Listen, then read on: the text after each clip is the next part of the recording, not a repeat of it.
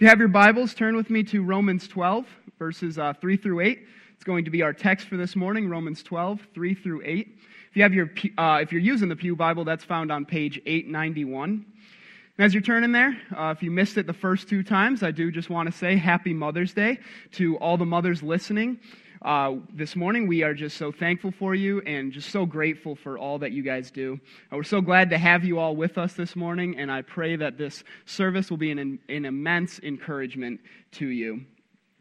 It's been a blessing preparing this sermon over the past week. And last week on Wednesday, one of our elders, Bob Lilio, actually gave a presentation to the youth group students on student loan debt.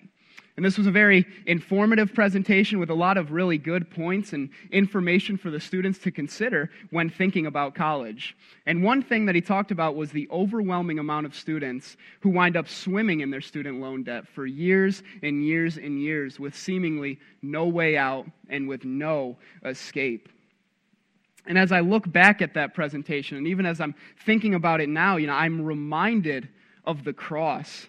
And for believers, whether you struggled with student loan debt or not, we all know what it feels like to owe a debt that we can't pay off no matter how hard we try or how much we work. However, we also know what it feels like to have that debt paid off apart from anything that we have done. Listen to these beautiful words in Colossians 2, 13 and 14. And you, who were dead in your trespasses and the uncircumcision of your flesh, God made alive together with him, having forgiven us all our trespasses by canceling the record of debt that stood against us with its legal demands.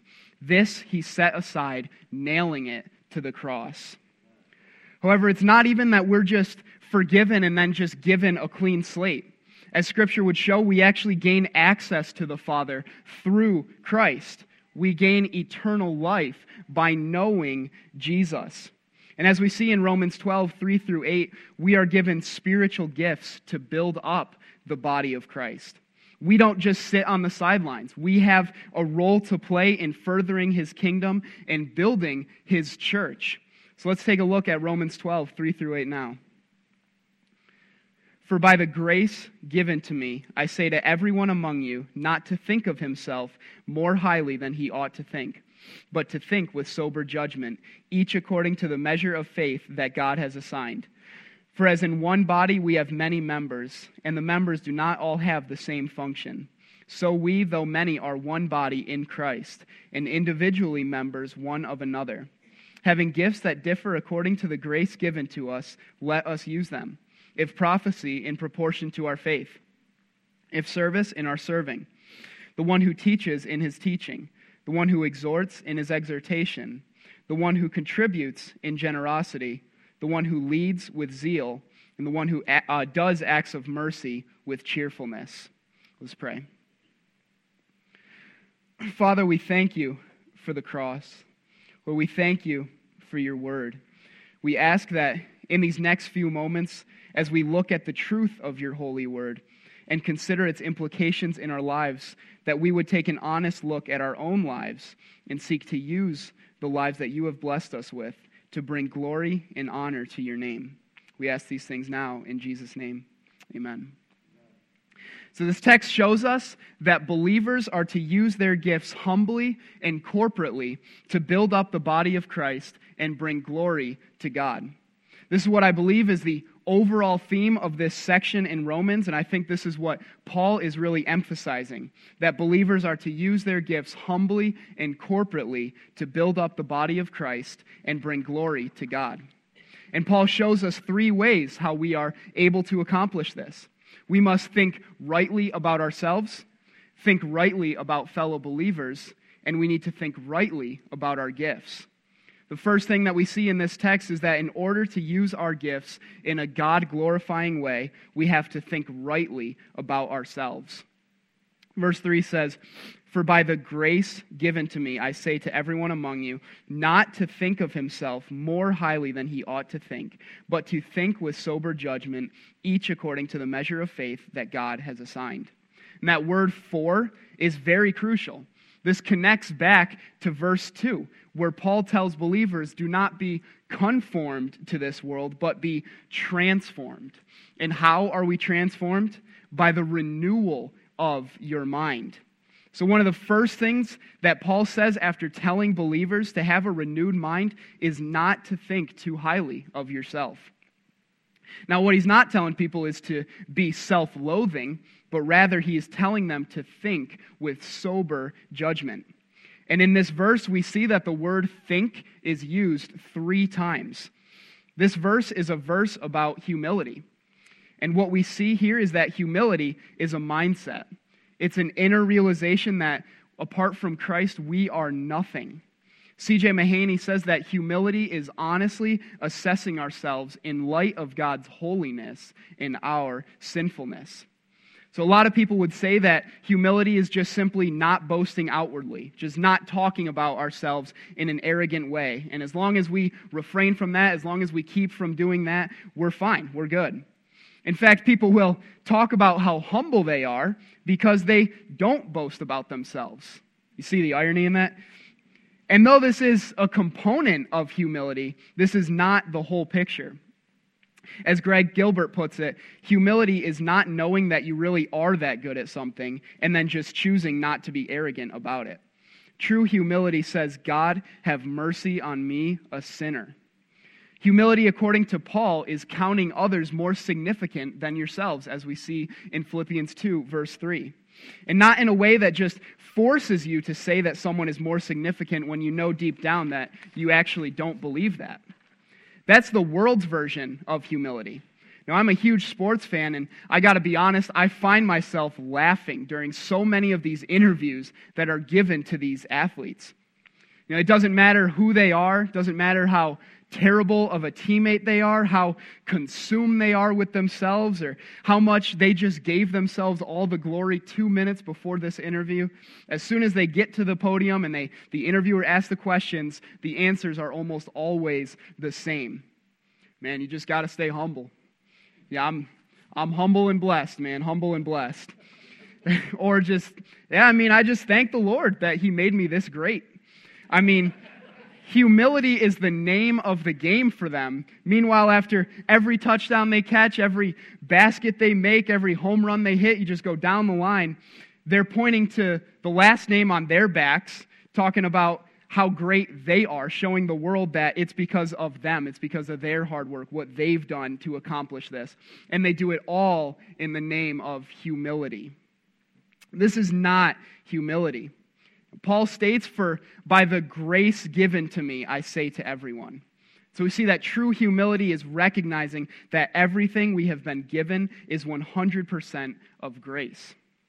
True humility is found in the example of Christ, the King of Kings who stepped down from His heavenly throne and came to die so that we might live. True humility is found in the humility modeler who did not count equality with God a thing to be grasped, but emptied Himself by taking the form of a servant, being born in the likeness of men. And being found in human form, He humbled Himself by becoming obedient to the point of death, even death on a cross. Philippians 2, 6 through 8. This is humility. We need to have our minds set on Christ and not on those around us. A clear focus on Christ is the key to thinking rightly about ourselves. Because when that is our mindset, it will make us take an honest look at ourselves in light of God's holiness and in light of our sinfulness. And we will realize that the only thing we actually deserve is God's judgment, not His favor. And this will cause us to rejoice over God's unmerited favor, not only shown to us, but to our fellow brothers and sisters as well, because it will allow us to see God's mercy and His kindness shown to undeserving sinners again. I think it's worth noting that humility is also the absence of envy. Envy occurs when we see something else in someone's life and we think that we deserve whatever it is that they have and we don't. Jerry Bridges defines envy as the painful and oftentimes resentful awareness of an advantage enjoyed by someone else. Envy is often a very subtle temptation that we must look out for. Envy prevents unity in the church, and it will serve to disrupt unity if it is left unchecked. The path to unity always comes through humility and service.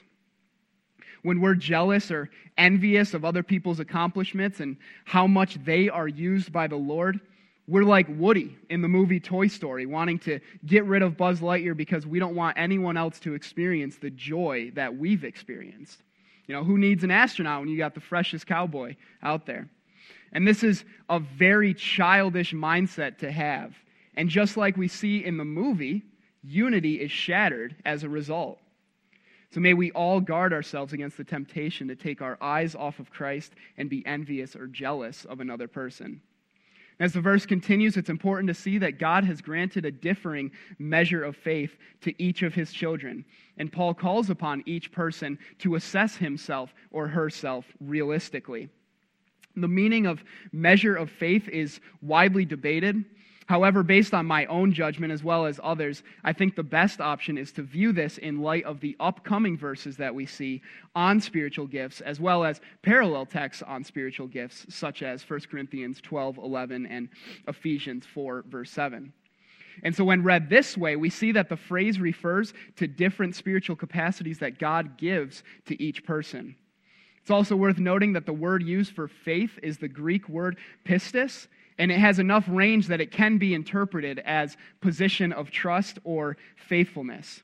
Michael Bird makes a good point when he says not only that, but in verse 6 of chapter 12, Paul uses similar language when he says that prophecy should be performed in accordance with the proportion of faith. Paul is referring to the behavior that befits prophecy in the sense of prophesying in a manner appropriate to what has been granted to them. So the measure of faith spoken of here is not a saving faith, but rather faithful stewardship. So God has given a measure of grace and faith to every member of the church. And as a result, every believer has been gifted in one way or another. However, we should not think too highly of ourselves when it comes to these gifts. Rather, we are to be humble and be faithful stewards of them. Gifts should not breed arrogance. God is the one who sovereignly provides them. God is the one who drew us to faith by his grace, and he has given us spiritual gifts. So he is the one who gets the glory, not us. Not to us, but to your name, O Lord, be the glory. We need our minds to be transformed by this truth to keep us from exalting ourselves. We are to assess ourselves soberly and use our gifts in a way that serves and that blesses others, not as a means of building our own names or of building our own brands. And the way we do this is not only by thinking rightly about ourselves, but also thinking rightly about fellow believers. Look at verses 4 and 5. For as in one body we have many members, and the members do not all have the same function. So we, though many, are one body in Christ, and individually members one of another. So those words for as in the beginning of verse 4 link it closely with verse 3. So when we think rightly about ourselves, as we just looked at, with Christ as the standard, we will be able to think rightly about fellow believers. Namely, think rightly about the body of Christ. This illustration shows three characteristics of the body of Christ: its unity, its diversity, and its mutuality. So let's take a brief look at them now. So the first thing we see is its unity. Both verses 4 and 5 stress the importance of the one body and makes it clear that all believers are members. While this unity is certainly mysterious in many regards, it is nonetheless real. This is not simply an illustration that is only suggesting that we should try to live in a more close-knit manner or a more harmonious lifestyle. This illustration actually describes the reality that as believers in Christ, we are all part of the body of Christ. We share the same nature. We see this in multiple places throughout Scripture. 2 Peter 1:4 says that he has granted to us his precious and very great promises, so that through them you may become partakers of the divine nature. And in John 15:5, we see that we get our spiritual life and our spiritual strength from the same source when Jesus tells us, I am the vine, you are the branches. And in Jesus' high priestly prayer, we see that our unity is the main subject of his prayer. He repeatedly prays to the Father in John 17:21 through 23, that they may all be one, just as you, Father, are in me and I in you, that they may be one even as we are one, I in them and you in me, that they may become perfectly one. So second, while there is a real unity that exists, there is also a very real diversity. And this is seen clearly in these verses. The members, it says, do not all have the same function. So we, though many, are one body in Christ. Just as a body has many members that carry out important functions but is one body, so the church is united, though it is composed of many members. God's glory is revealed in the diversity of his people. And this is very important to recognize because it shows that as we measure ourselves by Christ's standard, we will be ourselves. Being in Christ's body will maximize our uniqueness. And this is a very good and glorious thing in the sight of God. When I was in the discipleship program at Laterno, I had to preach a sermon 3 separate times throughout the course of the year, and I'd actually never preached before.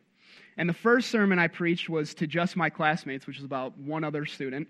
The second one was in front of a slightly larger audience at Laterno, and my final one I actually preached here while we were still doing everything online. I preached on Hebrews 4:14 through 16, how Jesus is our superior high priest. And I remember as I was preparing that first sermon, I was preaching on the sacrifice of Isaac found in Genesis 22, and the whole time, the entire time I was preparing the sermon, I was thinking to myself, really to my absolute shame, what is the best way that I can hide my personality? I shouldn't be me when I go to preach. I want to sound sophisticated and elegant up there, and Mike Smith certainly is not sophisticated. You know, I wanted to do everything in my power to hide who I was. I didn't want to be unique.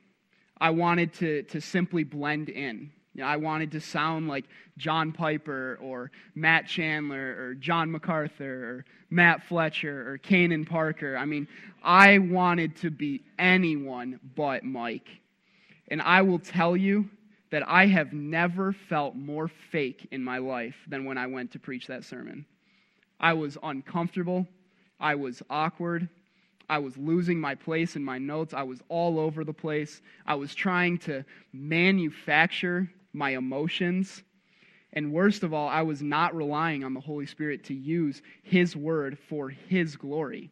Instead, I was relying on my manuscript, my preparation, my flair. And needless to say, I fell flat on my face. And in doing this, I had completely forgotten the fact that the Lord uses the personalities of His people to accomplish His mission as well. When you read Paul's writing, it sounds a lot different than Peter's. And John the Baptist is a very different person than Matthew, and that's a good thing. There weren't too many people that were trying to copy John the Baptist's lifestyle, eating locusts and just throwing on a fleece of camel's hair. And looking back, I praise the Lord for the lessons that I learned through that. And I praise the Lord that we aren't just a bunch of clones. Yes, we are united in Christ, but we are also very diverse, and that brings glory to the Lord. As Kent Hughes says, when the Spirit of God is free to work in a church, there is diversity.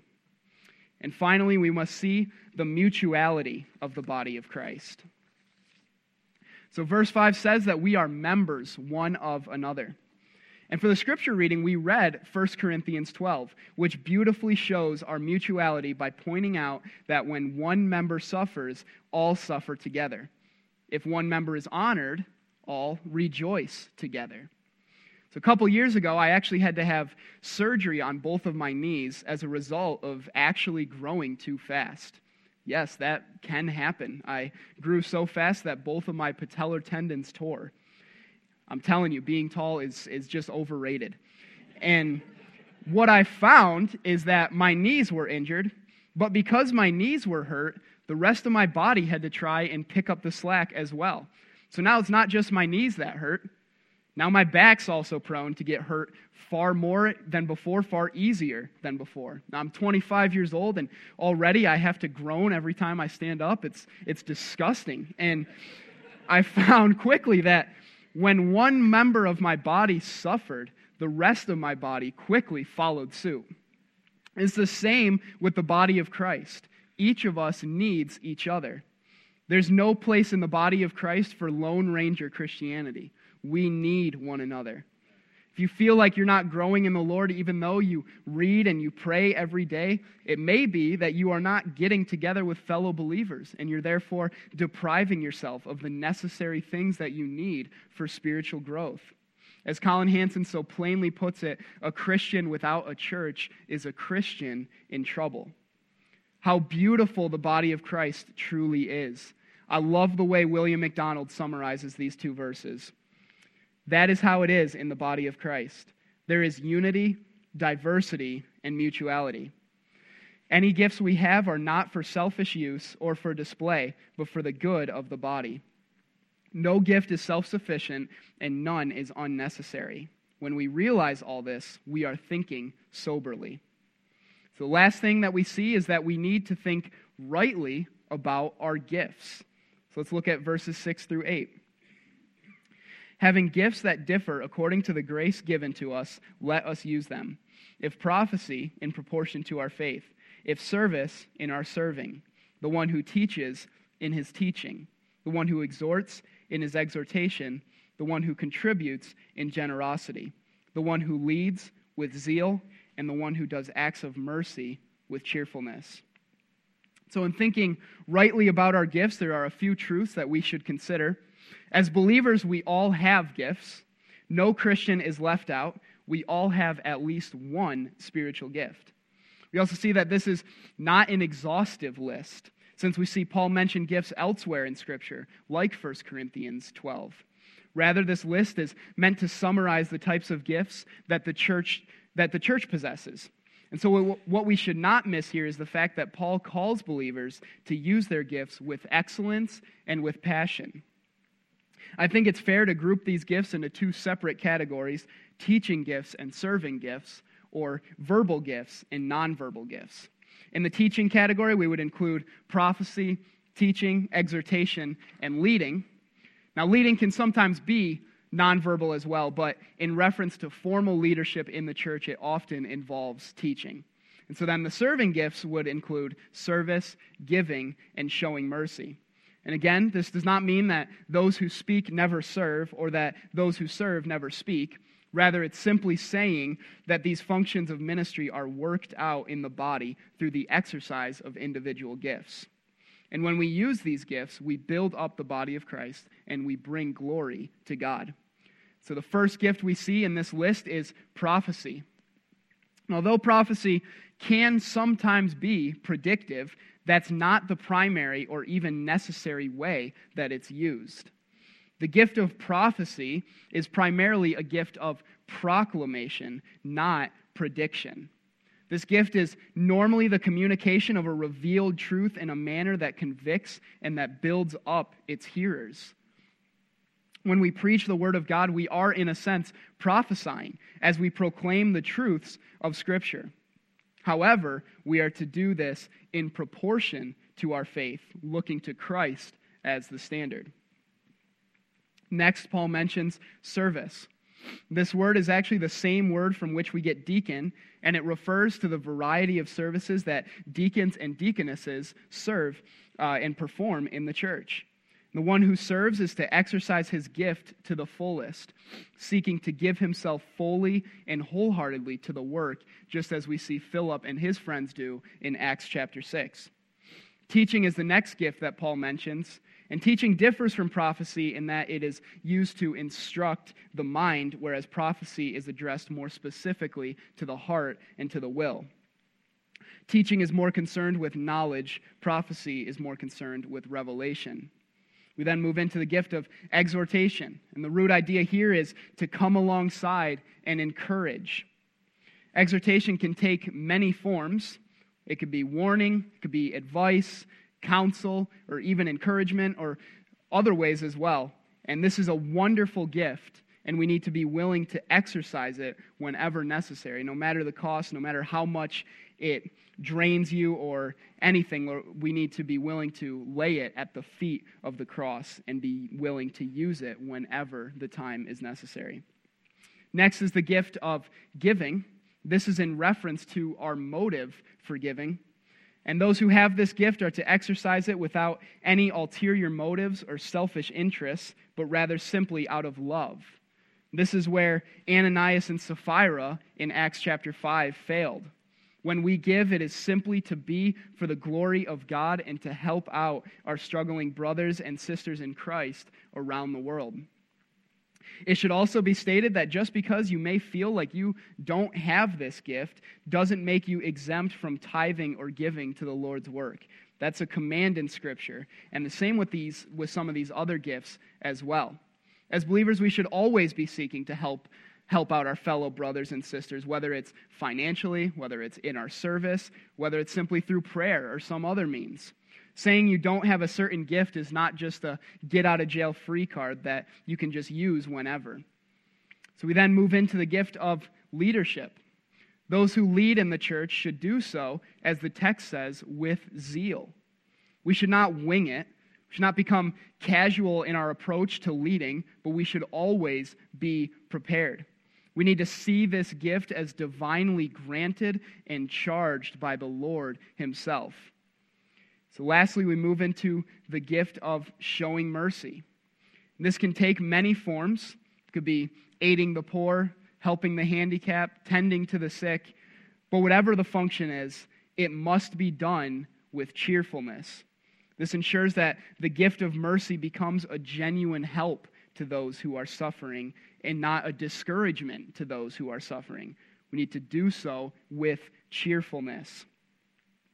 These are the 7 beautiful gifts that Paul mentions in this section. Kent Hughes refers to these as perfumes for the body of Christ. This should cause us to look at our own lives and the church with a capital C.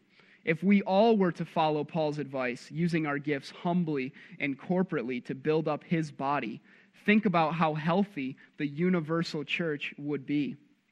Maybe God is speaking to you about your own gifts. Remember that it's not the church that gave you your gifts. It is God Himself. They are His, and we need to use them for His glory. And if that's you, if you're sitting there and you think you have a spiritual gift and you're not exercising that, I would encourage you to talk with a ministry leader, an elder, or a staff member to see where you can best utilize your gifts at Webster Bible Church. So next question we need to ask is, how is our thinking today?